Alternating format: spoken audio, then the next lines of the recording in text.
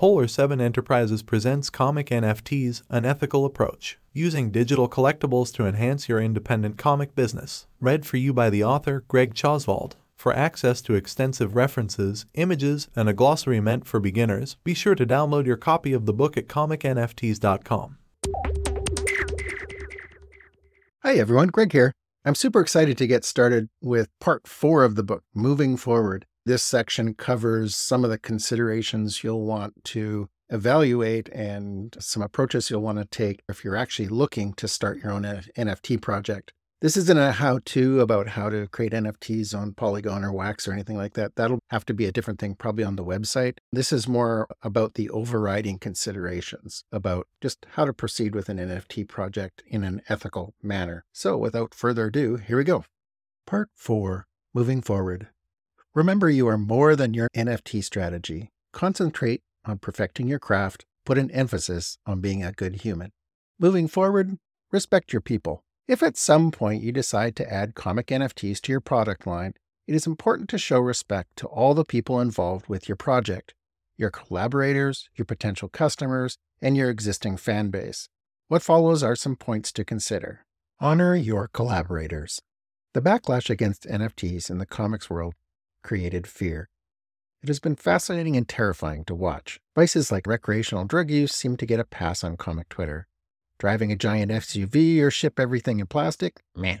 Celebrity creators who kickstart projects and never deliver? What if? But involvement with NFTs? It has the potential to get an independent creator instantly canceled in some circles.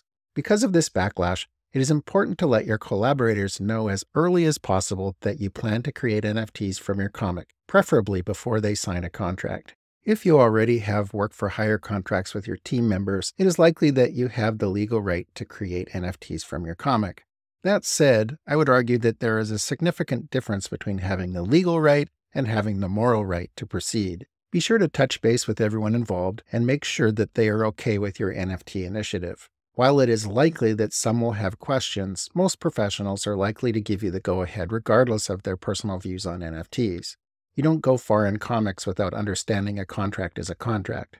However, if anyone objects, I would find a way to exclude their contribution from the project or wait to launch a different comic NFT where the entire team is at least tolerant of your efforts. Put your team's comfort level first. As another way to honor your creative team, consider giving them comic NFT comps, especially ones with low mint numbers. For a nominal out-of-pocket expense, important for small publishers, you can provide your team with something that they can keep or resell to collectors.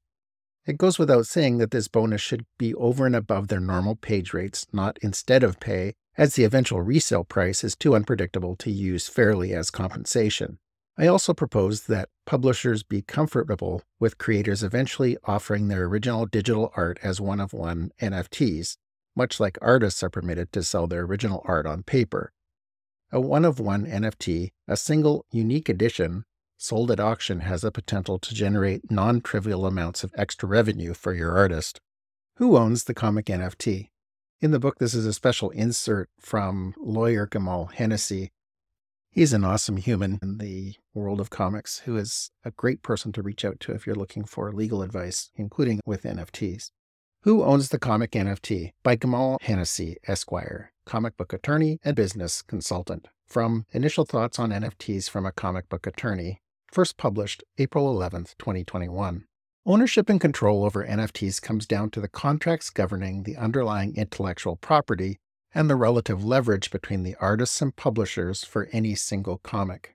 In a well-designed collaboration agreement or work-for-hire contract, there should be language concerning the ownership and disposition of original art. These clauses historically dealt with physical art, but they can be modified or interpreted to cover NFTs. Here's an example of an original art clause. As you read it, keep in mind that the owner is the publisher, the talent is the artist, and the project is the finished comic, and the services is the artwork. Here's the excerpt. The parties agree that owner shall own all of the services. Any original physical artwork created under this agreement shall be owned by talent, Talent may utilize up to 4 pages of the services in their professional portfolio or any marketing, advertising, or other display of the services after the commercial release of the project. Talent may not use any aspect of the project to create additional materials not authorized or approved by owner. This paragraph attempts to achieve 4 goals. First, it designates that the publisher owns the pages produced by the artist. Second, it designates that the physical artwork, if there is any, is owned by the artist. Third, it allows the artist to use a portion of the pages to get more gigs after the comic is released, to avoid spoilers. Finally, it prohibits the artist from making and selling things without the approval of the publisher. The last sentence can be used to effectively prohibit the creation of an NFT if the NFT is determined to be additional materials. This is an example of an original art clause, but the contents of this clause can vary wildly based on the relative power of the people signing the contract. For example, an artist with enough leverage could have the word physical removed from the second sentence, giving her the potential to sell NFTs. Leverage is defined as the power one side has over the other side in the pursuit of their interests. Companies like DC are using their leverage to shut down creators' attempts to generate revenue from NFTs that include DC characters. On the other end of the spectrum, publishers like AWA are coming out in favor of artists generating revenue from NFTs. The difference in position could be based on a dissimilar corporate philosophy, or in the disparity in the market share and popularity between the company's characters, or a host of other reasons. In any event, artists who plan on selling NFTs will have to consider which publishers they work with and what they agree to in their contracts before they start selling.